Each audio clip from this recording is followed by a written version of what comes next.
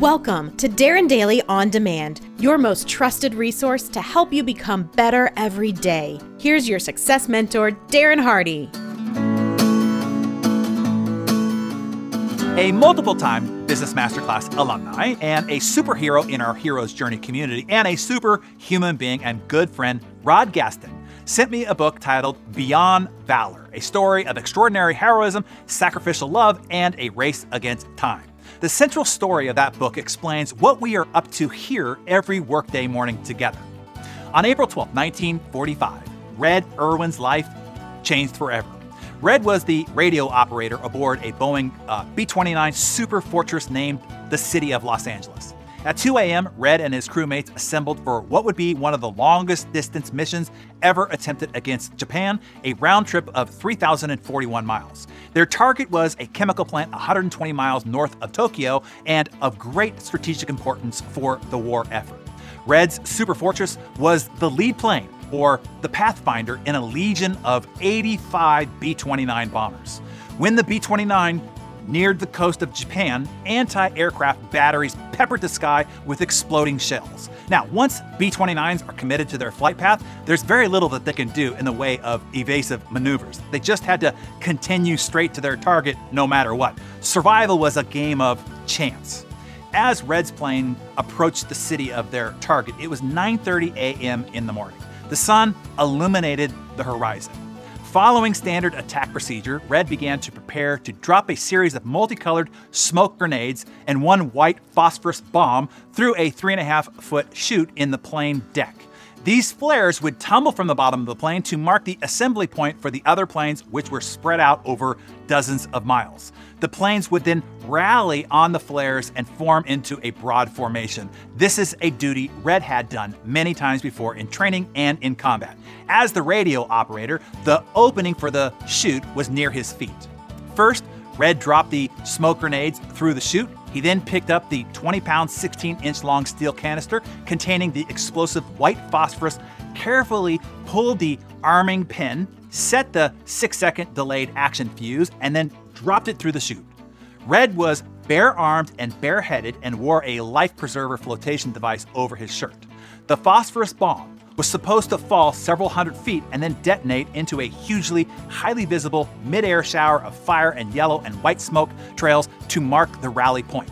The phosphorus burned at over 1,000 degrees Fahrenheit and produced a spectacular explosion visible for dozens of miles. But something went terribly wrong. Red pulled the pin, released the bomb into the chute, but the fuse malfunctioned and ignited the phosphorus prematurely, burning at 1,100 degrees. The canister flew back up the chute and into Red's face, blinding him, searing off one ear, and obliterating his nose. Phosphorus blanketed Red's upper body with a sticky coating of white phosphorus, burning it now over 1,300 degrees Fahrenheit. His face, hair, and arms were on fire, and his eyes were blinded.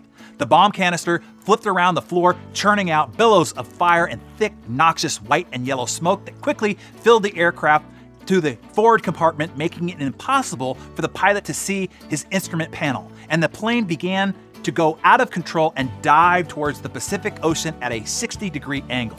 Through a tidal wave of pain, Red's mind focused on two imminent split-second catastrophes. The plane was on a path to slam into the Pacific, break apart, and sink, and before that could happen, a detonating phosphorus canister would easily burn through the plane's metal deck, tumble into the bomb bay, and ignite the bomb load, setting off a spectacular series of explosions that could even detonate the bomber formation that was behind them. Either way, everyone on the plane was doomed. There was theoretically only one way out of this predicament, but it would seem humanely impossible. Red, now blind and on fire, fell to his knees, swept his arms around the deck, frantically trying to feel his way to the bomb. 10 seconds elapsed. Red found the spewing bomb, picked it up with his bare hands, and feeling his way, crawled around the gun turret and headed for the co-pilot's window. His face and arms were covered with ignited phosphorus, and his path was blocked by the navigator's folding table, hinged to the wall and down and locked. The navigator had left his table to make a sighting. Red couldn't release the table's latches with one hand, So he grabbed the white-hot bomb between his right arm, bare, and his ribcage. In the few seconds that it took to raise the table, the phosphorus had burned through his flesh to the bone. His body on fire, he stumbled into the cockpit and managed to throw the bomb out of the co-pilot's window. Completely aflame, he fell back onto the floor and collapsed between the pilot's seats. The smoke cleared enough for the pilot to pull the B-29 out of a dive at 300 feet only above the water. Red's gallantry and heroism, above and beyond the call of duty, saved the lives of his comrades. His crew members extinguished his burning clothes and administered first aid, but whenever Red's burns were uncovered, phosphorus embedded in his skin would begin to smolder again. White phosphorus is known to cause extremely terrible wounds, as the burning chemical cannot be extinguished if oxygen is present and will continue to burn through flesh until it consumes itself or is extricated. It is also toxic. Although in excruciating pain, Red remained conscious throughout the flight and spoke only to inquire about the safety of the crew. Once on Iwo Jima, the medical personnel who examined Red expected him to die at any time. President Truman quickly ordered that Red be awarded the Medal of Honor, the highest honor of the American military, before the young airman died of his wounds. There was just one problem. No medals of honor were available in the entire Pacific Theater. General Curtis LeMay dispatched a squad of airmen on a 1,000-mile mission to smash their way into a display case and steal a medal to give to Red before his time ran out. Miraculously, Red survived his burns. He was flown back to the United States, and after 30 months and 41 surgeries, his eyesight was restored, and he regained the use of one arm. His grandson, the author of the book, finally asked his grandfather the question that had perplexed him for so long. How did you do it? How does a man embrace and carry a phosphorus bomb, burning at over 1,000 degrees? How do you decide in an instant to sacrifice yourself? His grandfather replied, "It is not a choice, really. Not a conscious one, at least. You don't have the time to make a decision. You just do it. You love the men beside you. You'll do anything to save them." It's not really a choice, he said. Whatever is already in your character simply manifests itself in that moment. You see, heroism isn't born in a moment, but in the lifetime leading up to that moment. Whatever is in the character of someone manifests itself in moments of extreme pressure and acts of courage. And Darren Daily friends, that is what we are doing here each workday morning. Even if you don't think anything miraculous is happening each and every morning here, I am telling you the miracle is growing. Chisel mark by chisel mark, we are shaping, refining, and fortifying your character.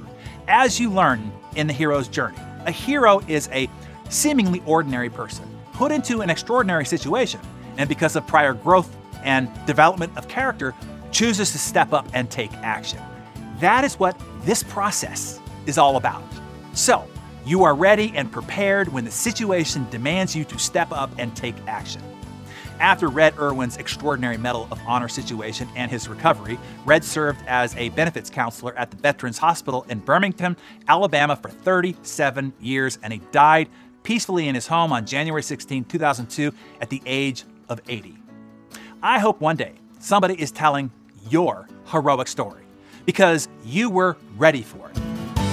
Hey, producer Mariana here. In this episode, you heard Darren mention Hero's Journey. Our 2022 class of Hero's Journey is in full swing and sold out. But I wanted to pop on here and quickly let you know that you can put yourself on the reserve list. So this means you will be alerted first in case a spot opens up down the line. Just go to heroesjourney.com or click the link in the show notes. Now, I highly recommend you do this so you don't miss out when we open the 2023 class of Hero's Journey for enrollment. Just go to heroesjourney.com to get your name on the list.